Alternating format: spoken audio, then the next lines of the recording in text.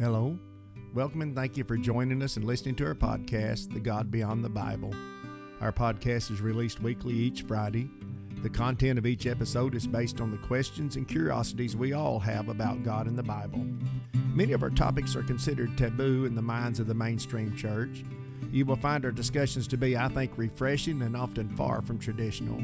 But we don't just skirt around these complex issues, but confront them head on, and not in the way you're used to hearing them discussed on typical Christian talk shows. I'm Alan Rowland, creator and host of The God Beyond the Bible. As of the launch of this podcast, I've been a pastor for more than 35 years. My co-host is my daughter, Trayson, and our engineer, co-producer is my daughter, Tabitha. Our mission is to encourage our audience, along with us, to open our minds to the reality that God is simply too big to be fully explored or experienced by the reading and studying of a single ancient work. In short, the Bible's not the sum of God, and to think this is to limit what He has done, is doing, and what He will do in our future. So with introductions made, thank you for listening, and let's dive into the topic of the day. Welcome, seekers, to podcast number 46 of God Beyond the Bible, a podcast made by seekers and for seekers. We've got some shout outs today to Rudy, Visual J, Gil and Gil, and Debbie. All right. And our last episode was number 45. We discussed death, facing our own mortality, and the customs, traditions, and industry, or big business, if you will, that's developed around death, namely funerals, cremations, and such. And actually, I did mention one of the things, cryogenics. Yeah, that's becoming a serious thing. Are you familiar with that? People being frozen. And I think it costs like $30,000 and they freeze you, and then sometime way in the future. And I'm thinking, now what if the people that froze you don't outlive you? But anyway, that's another deal. But I got to listen to that, and I thought they freeze you, and then what? They freeze and bring you back to life later. When they have the technology to cure you, yeah, or whatever. Okay. Okay. All right. So, in this episode, we're going to approach a topic that has so many facets. It's like a little bit like, nailing Jello to the wall. Yeah. We're going to talk about morality and values, and this was a topic that I suggested. And the main thought on this topic seems to be, by many people's standards, that there is no morality outside Christianity. Or perhaps some believe that Christianity is the only standard for morality. And I'll tell you how this all started. About a year ago, I think it was, I was listening to a podcast, and the person on the podcast made the comment that they were glad they were a Christian because if they weren't, they would probably be a serial killer or something. We listened to that together. Yeah. That was just a while. And then about 3 weeks ago, I had a thing pop up, and there was an article on Christianity and morality. So it got it all back in my head again. So anyway. Well, I guess let's start out here in segment 1 with the definition. Morality can be defined as the standard or code by which we determine right and wrong, or what is acceptable or unacceptable behavior. Well, some argue that the thing that set the Israelites apart from the rest of society was their strict moral code and ethic given to them as the law of Moses. So the question is, was the world in total chaos? Was man just living like animals with no moral code before the law? I mean, the law came, I think it was at least 1,500 to 2,000 years after Adam. Right. Or maybe nearly 3,000. Well, I'm it not actually was given, 2,500 years. I had to look into this. I'm just throwing a lot of numbers around. I'm just guessing. The law was actually given in about, they estimate between 24 and 2600 BCE. And I started doing a little bit of looking. So Adam was like 4,000 though, right? Yes. Adam would have been so 15, we're looking at 400 or something like that. Yeah. But I started looking into some stuff because I started questioning, was the Mosaic Law the first, written anything? Yeah. Yeah.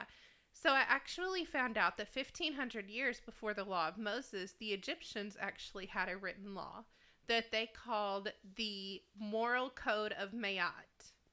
And I just want to give you, this is an excerpt from an Egyptian tomb writing that was reciting a part of that moral code. Okay. Now this was long before Moses. This was 1,000 years before Moses. Okay, before the law came down. Mm-hmm. All right.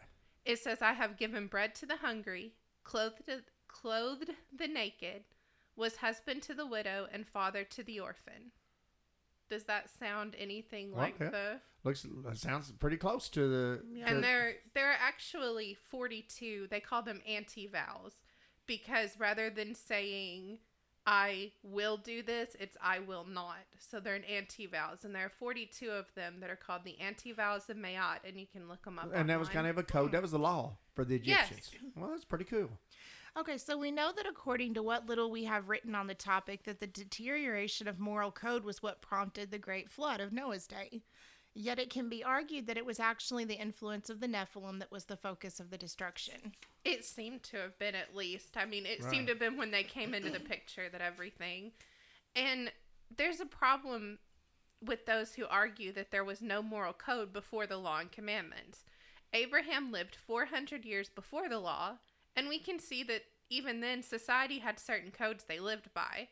When Abraham would lie and say that Sarah was his sister, Abraham would be shamed by the kings who questioned his code of ethics. That's right. And the problem we encounter is with our narrow view that what is recorded in the Bible, that is the history of the Jewish nation, was the only people God was concerned with throughout the time period of history it covers. The truth is, there is evidence in the Bible itself that God was interacting with all of mankind in lots of different levels, in lots of different ways. Yeah, one of those examples is in Isaiah 19:25. It says, "For the Lord of heaven's armies will say, Blessed be Egypt, my people. Blessed be Assyria, the land I have made. Blessed be Israel, my special possession." And this verse really seems like Isaiah is trying to get Israel to understand that although they do have a special role in God's plan for mankind and the future of the earth, they're not the only people who God is concerned with or caring for and working through. And that's almost the impression we get when we read the Bible, is that, well, it's just these people and everybody else is just bad people. And I think it's really easy to forget that we are reading a Jewish history written by the Jewish people and not a history of the world. Well, Right. we sense this with Jonah's mission to Nineveh. After much resistance, Jonah finally goes to Nineveh and he delivers the message of God's intent to lay waste to the land, at which warning the Ninevites all repent in sackcloth. Now, let's pause for a moment. How did they know this religious maneuver? I don't think Jonah told them in the message. These are Gentile. These Right. are the other people. These are the rest of the people out there. This wasn't an option in Jonah's message, as far as we know. They must have had their own type of worship or relationship with God that somewhat mirrored the Israelites' way of interacting with God. That's all we can. I mean, we have to come to that conclusion almost. So also keep in mind that this mission to Nineveh seems to be more about letting the prophet Jonah, along with the rest of Israel, that God himself is concerned with. No, that God. What? Let them Go know. ahead. Let Oh. them know that God. them know. Sorry. yeah. Can we just do that Yeah, sentence let's over again? try that again. Also keep in mind, this mission to Nineveh seems to be more about letting the prophet Jonah, along with the rest of Israel, that's because Noah is not in there, Yeah. know that God Yeah. himself is concerned with and interacting with other people and nations besides just Israel, who seem to be under the impression that the rest of the world was not worthy of God's attention. Something that plagued them throughout their history and eventually led to the destruction of Israel, and the system of temple worship they had determined was the only place God was to be encountered. And guys, we're only mentioning these things to liberate our minds from the narrow view that we get from reading the history that is preserved for and by the Israelites concerning God. There was morality, values, and creeds that people outside the text of the Bible lived by, and that seemed to rival the integrity of the Jews. Other nations were living by laws, codes, and standards that were very similar to the standards that were handed down to the Jews in Moses' law.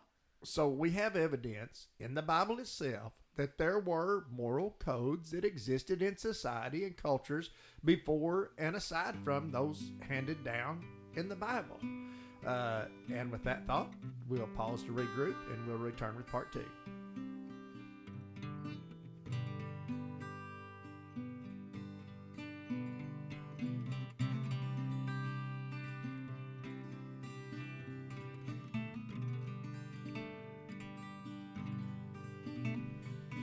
All right, seekers, welcome back to segment 2.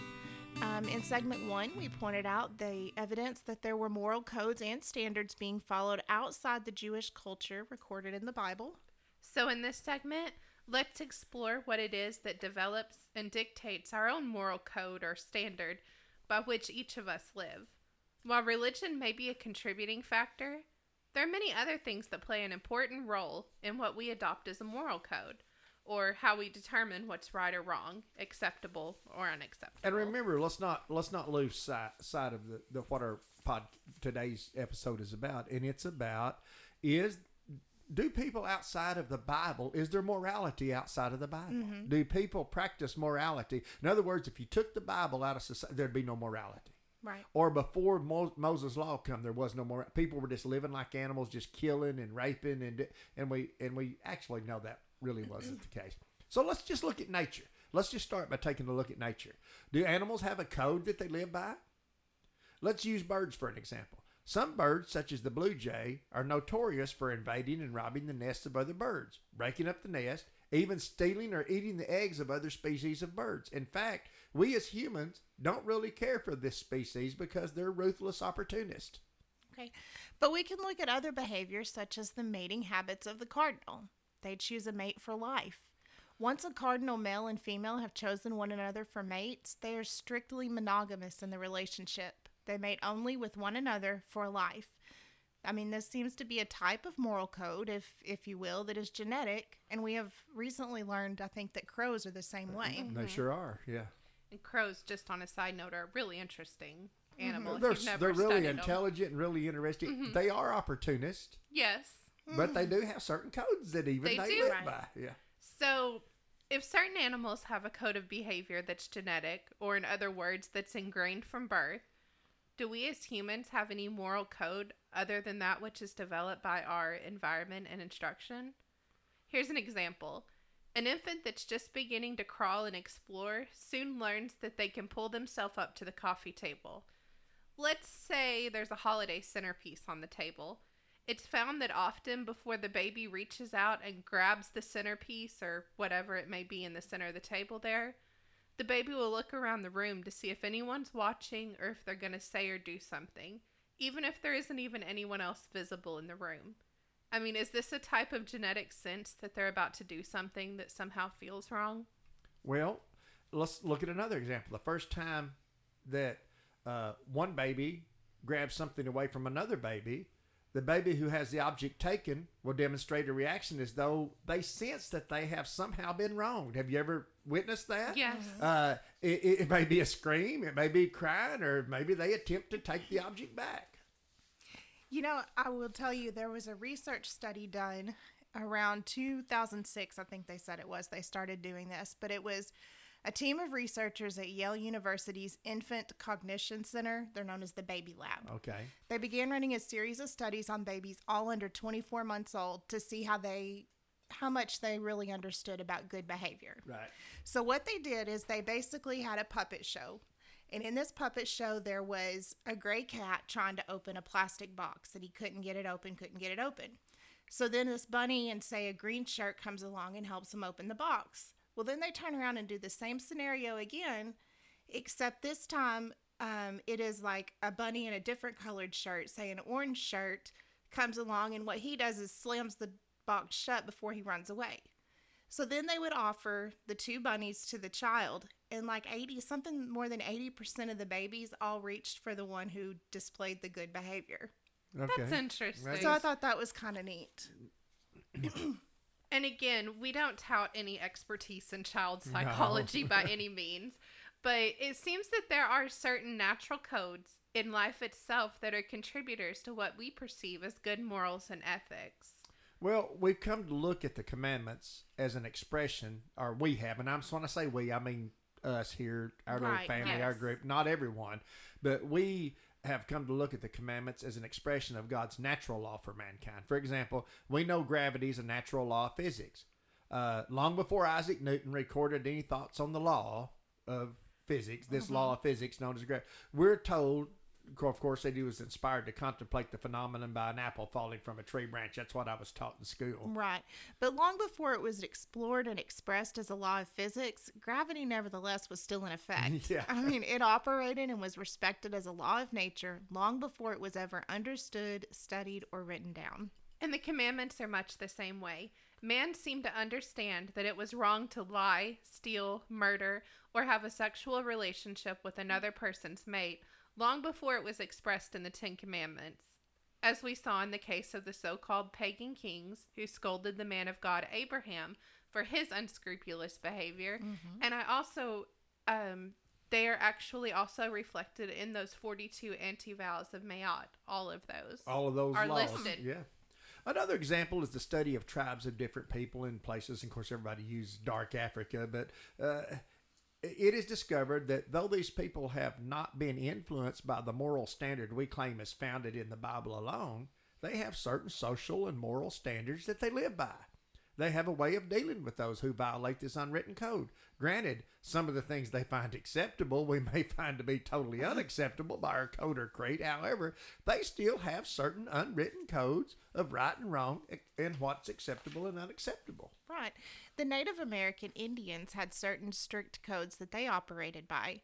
History tells us that they brokered and agreed on deals and terms with other tribes, setting standards on how they would treat and respect one another, and they dealt harshly with those who refused to honor the moral and ethical codes that they adopted. And let me throw in here, when the European came, and with his Christian code of ethics, they thought we were some of the most unethical people. Yes.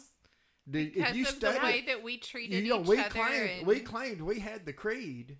Mm-hmm. Our ancestors claimed they had the creed, and the Native Americans couldn't believe how unscrupulous Yes. Yeah. that we were. Well, with that thought, let's regroup and we'll return with part 3 of God Beyond the Bible, episode 46.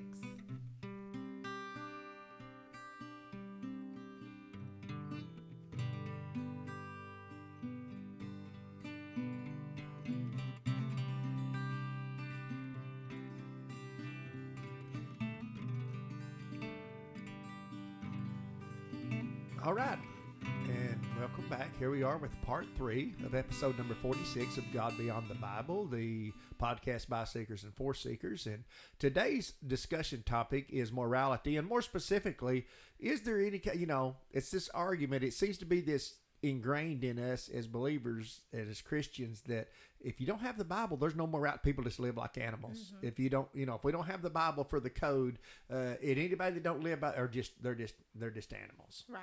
So more expressly, we want to take an open-minded look at a way of thinking that seems to dominate a lot of the Christian culture today. The question is, does Christianity equate to morality? Or in other words, are there people who live good lives and live by strict moral standards aside from those who embrace the Bible and more expressively the Christian faith? And I've got to say, of course, Yes, there are. definitely. I meet them all the time. I run across them all the time. Well, someone said the test of our ethic and morality is what we do when we know that no one else is watching. And I have to tell this story. Tabby and I had a Sunday school teacher, Danny, when we were younger, and he told this story, and I have not forgotten it, even though I was probably only about 11 then. He said when you pull up to a red light and stop because there's another car around, that's being good. He said, but when you're in the middle of nowhere at midnight and you pull up to a red light and there's no one in sight in any direction and you still stop, that's morality. That's a good example. I like that. Well, what this does, it tests our true moral ethic, of course. It determines our true motivation. Is it the fear of being exposed, judged, and ridiculed by our peers? Or is it that our standard is ingrained in us as a way of life? That means it's internal, not external. After all, the commandments themselves are external, as all laws are.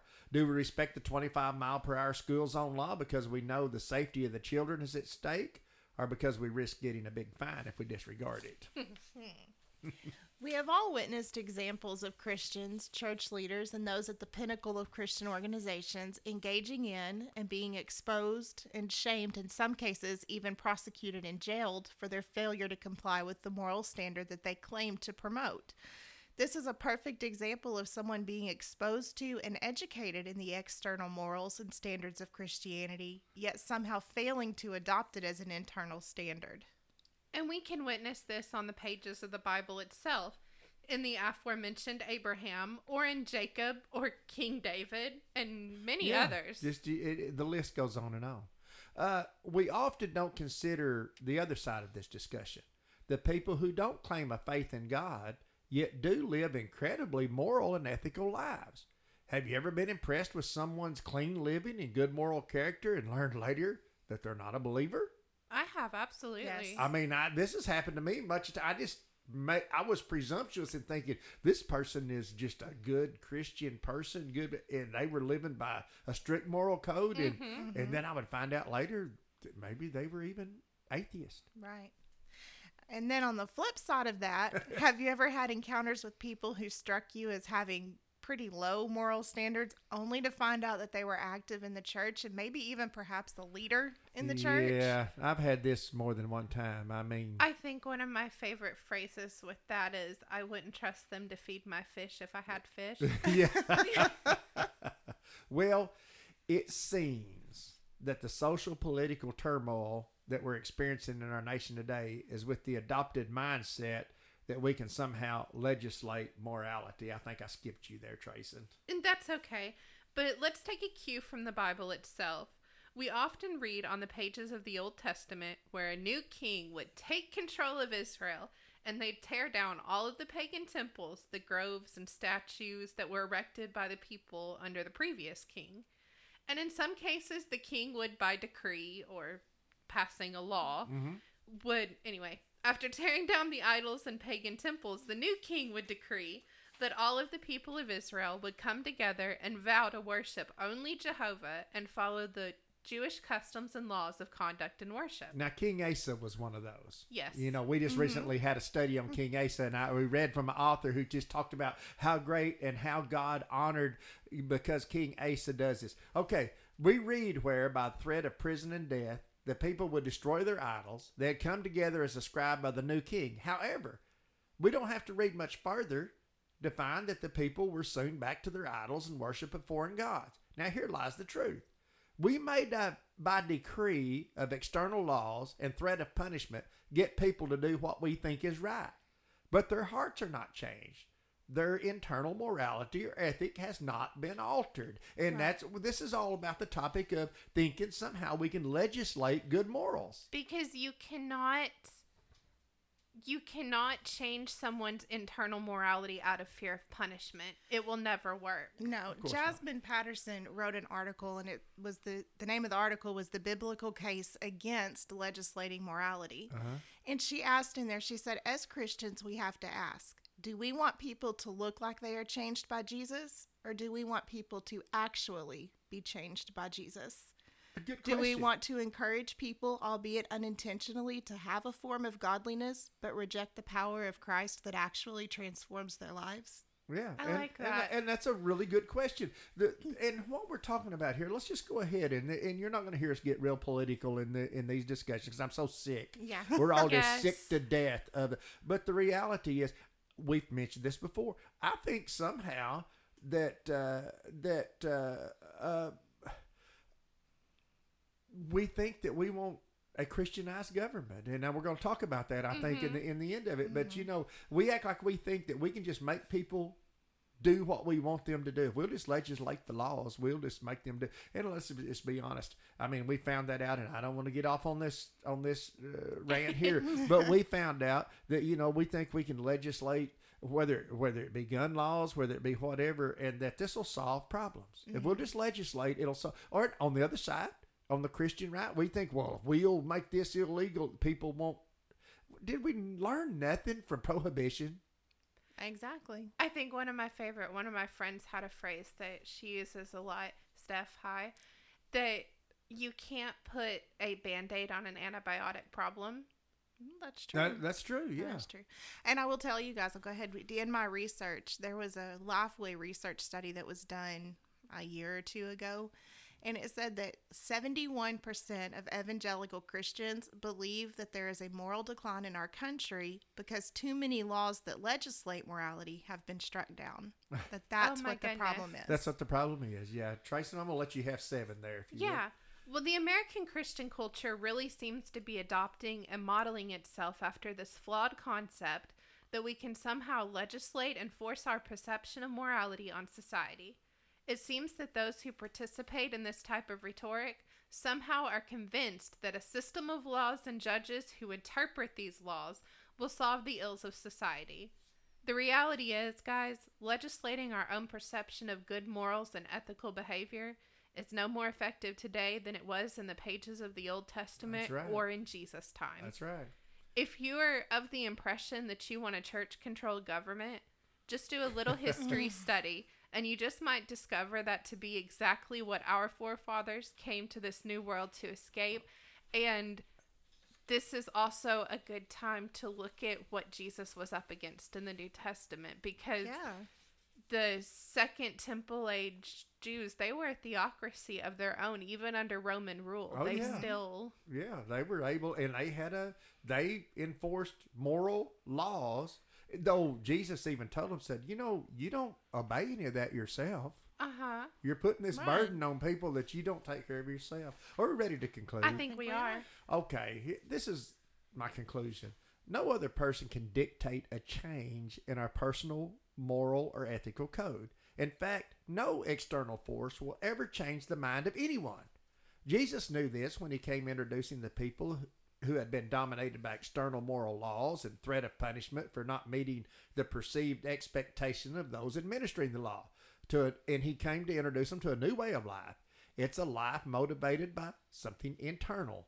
It was allowing God to influence us by spirit from within. Someone said that the Christian movement today is more concerned with who the next Supreme Court nominee will be than helping their fellow man develop a meaningful internal relationship with our God and Creator.